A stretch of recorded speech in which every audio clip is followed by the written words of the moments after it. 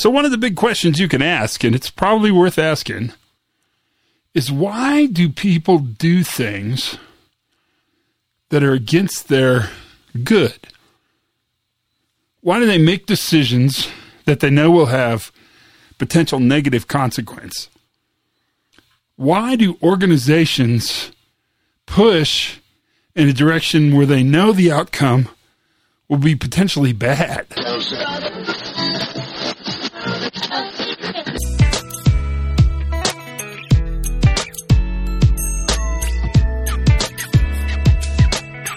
Hey everybody, Todd Conklin, Pre-Accident Investigation. How are you? Kind of out of breath. I ran in here to record this. Don't ask me why. That's crazy. But I did because, it is the time of the year where everything is so incredibly busy. And I just can't figure out what the story is. But plus, I've just had a bunch of goofy stuff going on. But, we're getting ready towards the end of the year and the holidays are coming. And I love all that. And you get to hang out with people and the food's great and candy. And I can only say high comments towards that stuff. That's the best. But no, it's just kind of crazy. And the weather, even though I promise every time I think I'm not going to talk about the weather, there has to be more interesting crap in your life than the weather. But this is proof that I'm an old man. Because, it's trying really hard to snow, and it's just, it's winter. So we have to get used to it. How are you, though? Everything good? Everything exciting? Are you getting ready towards the year's end? Do you have all the stuff you need to get done? It's a fair question. I don't want to bring up anything bad, but, it's a reasonable question. It seems kind of crazy. Because ultimately, I guess, I want to say it's an artificial deadline. I mean, time's weird. Dates are weird because they're constructs. They're made up. And so that it just seems like we put a lot of pressure on ourselves. I just, in fact, was reading something tonight where a person said, one of the treats I've given myself is that I ask this question about everything that gives me stress. Will I care about it tomorrow? Will I care about it in a week? Will I care about it in a month? Will I care about it in a year? Will I care about it forever? And the person who wrote this said, that's been the most freeing thing, to just give them permission, because most of the things that are super stressy in their lives, is what they said, are things that when they ask that question, there's almost always a no really quickly. Like, I don't care about it tomorrow. I won't care about it next week. I won't care about it next month. That's actually kind of a nice way to exercise some positive mental health step forward. And that's a big deal. There's no question about it. I think it's a huge deal, and it's a big part of what happens. But that sort of leads us to what we're going to talk about today. So we probably should get into that because we got stuff to do. It's a busy time, and we should be doing stuff. Okay, so there's this author named William Allen White.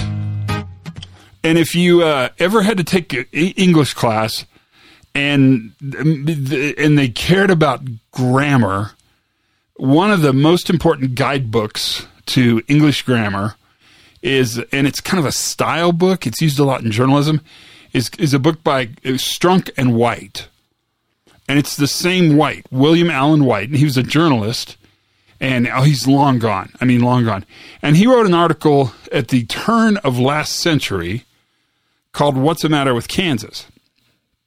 And the article's really interesting because the premise is how can a group of people actually act in their own worst interest, knowingly act in their own worst interest.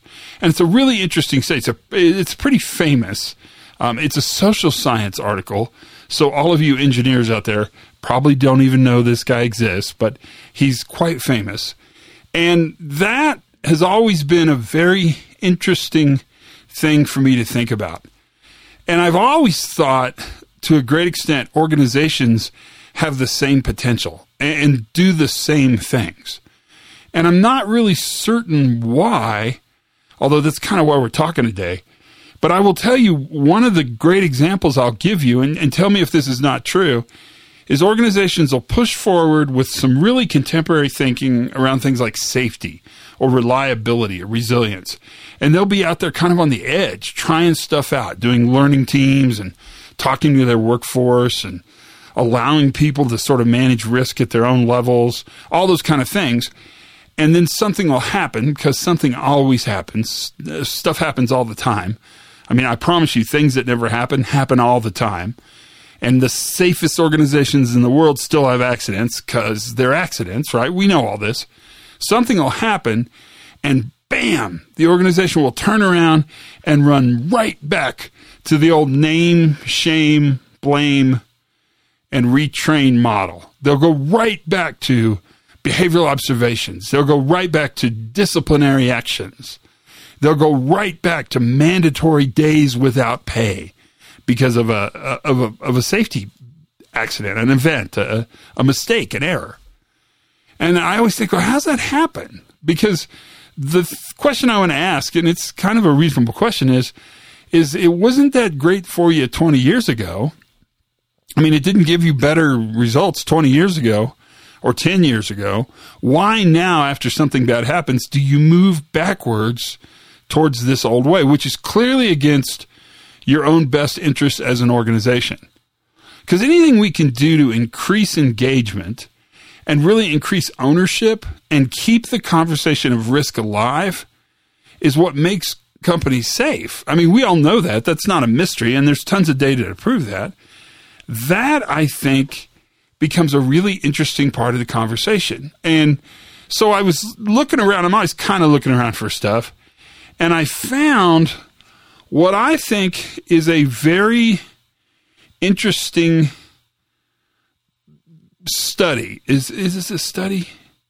I mean, I don't know how to credit this, because it comes from this online presence called OK Boomer, which is not something I read very often. I mean, because, it's a little too close to home. But they did a very interesting discussion, kind of a white paper almost. I would say the beginning underpinnings of a pretty good research project on why people take actions against their best interests. And I started looking at it, and I started thinking, this has a lot of practical application for us organizationally. So you can think about the organization in which you work and apply these principles, these ideas. I wouldn't call them principles. These are observations. Apply these observations. But I also think it has a lot to do with the way people see and manage risk. And so I think there's much to it, and there's really 9 or 10 of them. And I could be more precise, but we'll see. One of them is a little iffy, but nonetheless. And I thought this would be a good chance to sort of introduce these ideas, because I think they make a big difference. So why is it that organizations aren't boldly moving into these new ideas because they're better? And that's what these 9 or 10 things absolutely discuss. So that's what I wanted to talk about with you today. That's the topic for today. I have a bunch of other super cool stuff to share with you on the pod. Next year's going to be amazing. Just be ready. But this one seems like the right thing to share and the right thing to talk about towards the end of the year, because it's thoughtful. And it'll be kind of, it's an action learning activity, because it'll definitely make you think about things. And that's kind of our goal. So number one, the first reason that organizations sort of move against their best interest is because individual people within those organizations never really take invisible threats seriously. So let's talk about that a little bit. If you can't see it, then it's not there.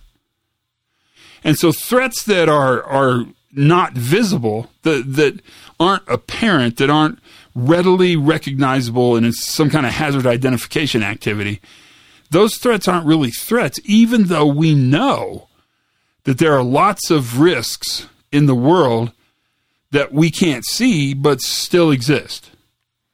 And one of the reasons why that's true is that just as human beings, we're really biologically wired for clear and present danger. I mean, we're really good at obvious, clear, and present danger. I like using that because it's a movie title, kind of. I mean, it makes me sound really smart. The problem is if we don't sense that clear and present danger, we've got such a big brain as a human being that we don't really take that threat seriously.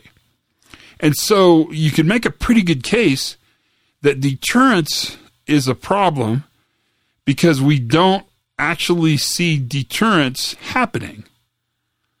The fear of something bad happening is not nearly as immediately available as seeing the bad thing happen. And so that becomes really the first reason why organizations don't look at threats in total. Number two, everybody, and I mean everybody, all of us, certainly you, me, us, everyone thinks the bad thing won't happen to me. The bad thing won't happen to my organization. This will not happen.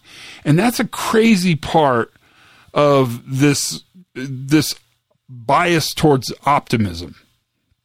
And I actually think the bias towards optimism is relatively important. It's the reason you can get out of bed in the morning, because if you didn't believe today's going to be better, the urge to get up would probably be not very strong. I mean, you'd probably just be kind of hanging out and waiting for it.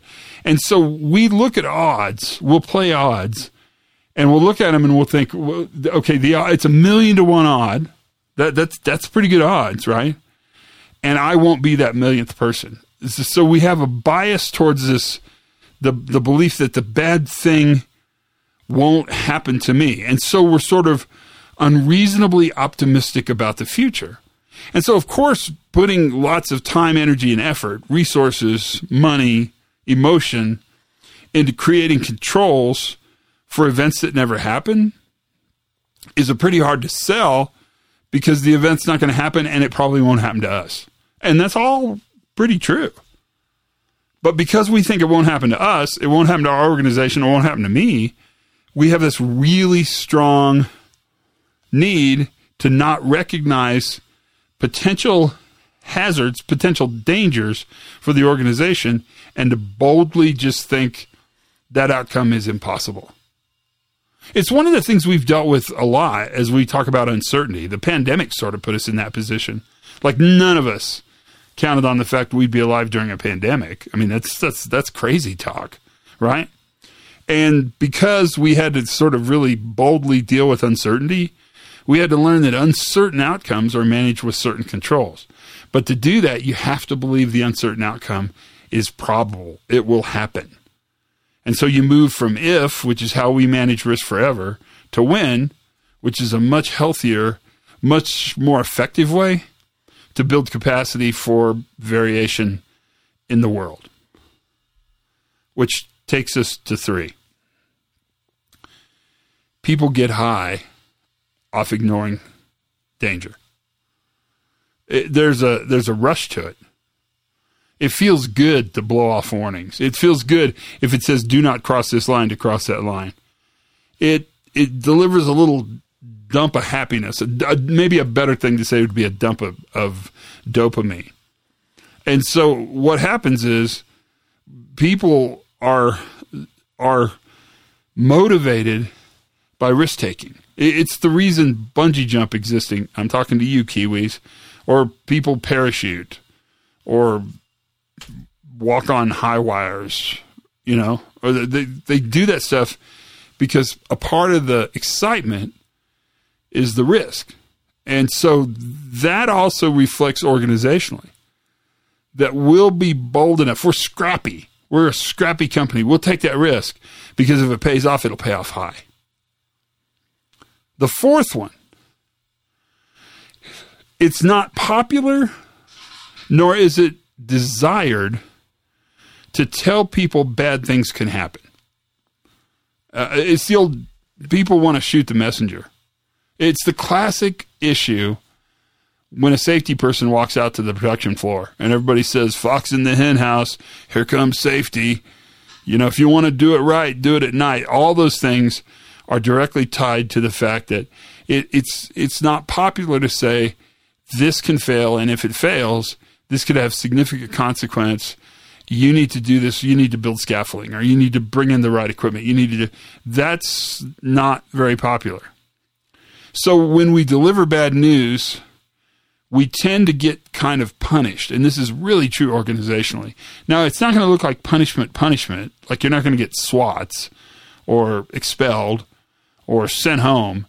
But there's a lot of perception of punishment. And remember, if I perceive it as punishment, it's punishment, right? And because of that punishment, because we don't want to hear what the person has to say, they're often demonized as the bearer of bad news. And that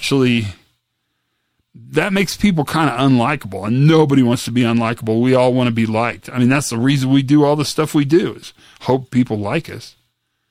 So that fourth idea, people don't like the people who bring the bad news, that's pretty hardwired, again, in human condition. And there's been a long eons of years of history of that problem. Which takes us to the fifth one. And the fifth one's really interesting to me because we talk about this all the time. And that is, people trust their hunch. They trust their instinct. They trust their gut. And they probably do that too much. So Danny Kahneman, if you've read Thinking Fast or Slow, and probably lots of you have, he talks about the difference between thinking slow, which is a systemic understanding, a full analysis, looking at the situation deeply and profoundly and understanding the context of the event, and thinking fast, which is that gut level reaction. And that we are sort of born with these two ideas. One of the challenges is, and even Kahneman talks about this, and it's worth talking about, is that those gut level decisions are mostly right. And we can talk about why that is, but generally it's based upon other experiences where you probably have done the analysis, light condition versus light condition. And so you can jump into the second condition much quicker because you've done the work on the first condition, right? Fair enough. But we know that there's a over-reliance of that gut level instinct, and when it works, the payoff is more gut level decisions. And when it fails, it tends to fail catastrophically, like lose all your money or lose your house or something bad will happen. That's kind of a part of how that change happens. The sixth way organizations move away from their own self-interest is that ultimately, and this one could not be more true, ultimately, as human beings, we want to forget collective trauma. We want to forget what's happened that's been bad. In fact, I would suggest again, we're biologically designed, optimism bias, sort of the gut level instinct, the belief that tomorrow will be better. We're biologically designed so that we do forget collective trauma. And I'm not sure any of these in and of themselves are bad. I don't know if we're ready to have the bad and good conversation. But I can tell you, an organization forgets soon a bad thing that happens. Because we go back to the rhythm of our work. We go back to the rhythm of what we do. We go back to the rhythm of our lives. And we probably need to be beyond that event because you can't live in that tragedy, that trauma.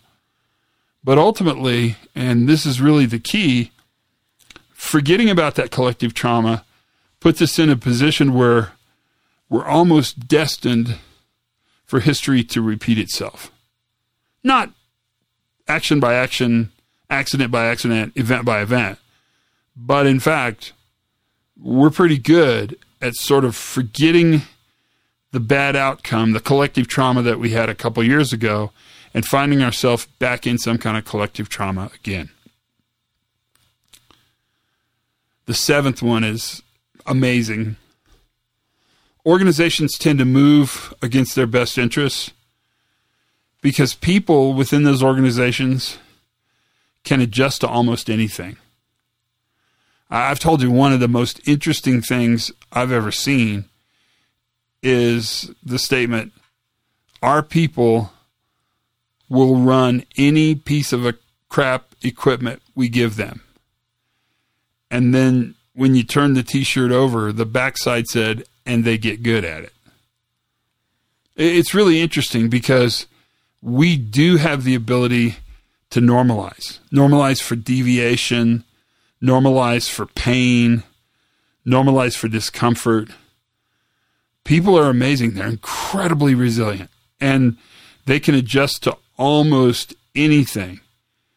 And what's really interesting, if you think about it, each new generation of workers accepts the current situation in the organization as normal without ever really asking the question, well, what used to be normal? We basically will accept something awful because we don't know any better. I mean, it's pretty remarkable when you think about it. And that habituation, that normalization of deviance, these are all terms we talk about all the time. That's actually a pretty important component of organizational culture and of individual beingness. Which takes me to the 8th one. Because we only know the normal we know, we defend the normal as aggressively as we can. So change scares the crap out of organizations. It just does. Even though I would suggest we change all the time, the resistance towards change is significant. It's a big part of the discussion. And change, even for the good, can be painful and scary. So don't just think I'm talking about change for the better or for the worse. And so when change happens, we're really aggressively defending normal. And you know where I see it is when they change apps, like some app you use, like, I don't know, an airline app or, Amazon, whatever. If they change the app, you have to relearn the app, which is just frustrating as crap. And they're changing something that you finally sort of figured out how to use. You normalize to it because we'll operate any piece of crap they give us and get good at it. And then when the change happens, oh no, that change is so scary. Even if the app becomes better, even if the change is for the good, we're going to desperately and sometimes pretty aggressively defend normal. We defend what we think was normal. And we do that because the fear of change is so strong. Which takes me to the 9th one. And that is the idea that most people just want to fit in. They don't want a lot of additional attention. They don't want to be the squeaky wheel. They don't want to be singled out. They just want to be liked, accepted, loved, and fit in. And this desire for social acceptance, which is incredibly important, oftentimes overrides our survival instincts, our better instincts. It's a powerful force. It's the reason a co-pilot won't speak up in the cockpit. Or it's the reason bad news is not delivered to the boss. It's the reason that everybody knew this was going to fail, but nobody said a word.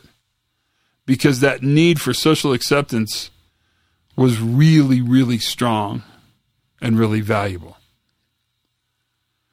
Those are 9 ideas that directly talk about how organizations see the way they manage the benefit for them to grow and improve. And remember, improvement is a deliberate strategy. It's a really important part of how we survive. And these naturally occurring phenomena, these 9 things, they're worth thinking about. So that's what we did.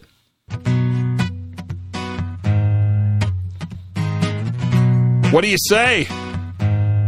Pretty interesting, isn't it? I thought you'd like this. I mean, it's just thoughtful. I don't know what to tell us to do with it. I mean, I'm going to need a little more time to process it. You could tell that I'm in the midst of thinking about things because we have a little Project X going on. So there's much discussion around these things.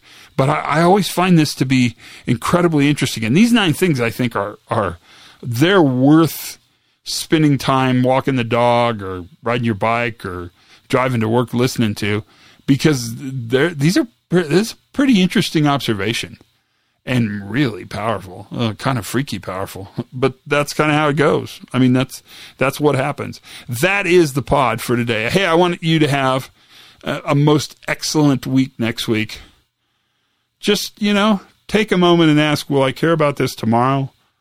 Will I care about it next week? Will I care about it next month? Just think about it, because you're a human being. So you're biased towards optimism. You hate change. You'll justify normal. We know all these things. They're all a part of the story. That is the pod. Learn something new every single day. Bet you did today. Today's kind of a good day. Be kind to each other. Be good to each other. Take care of each other. Check in on one another. Have as much fun as you possibly can. And for goodness sakes, you guys, for goodness sakes, be safe.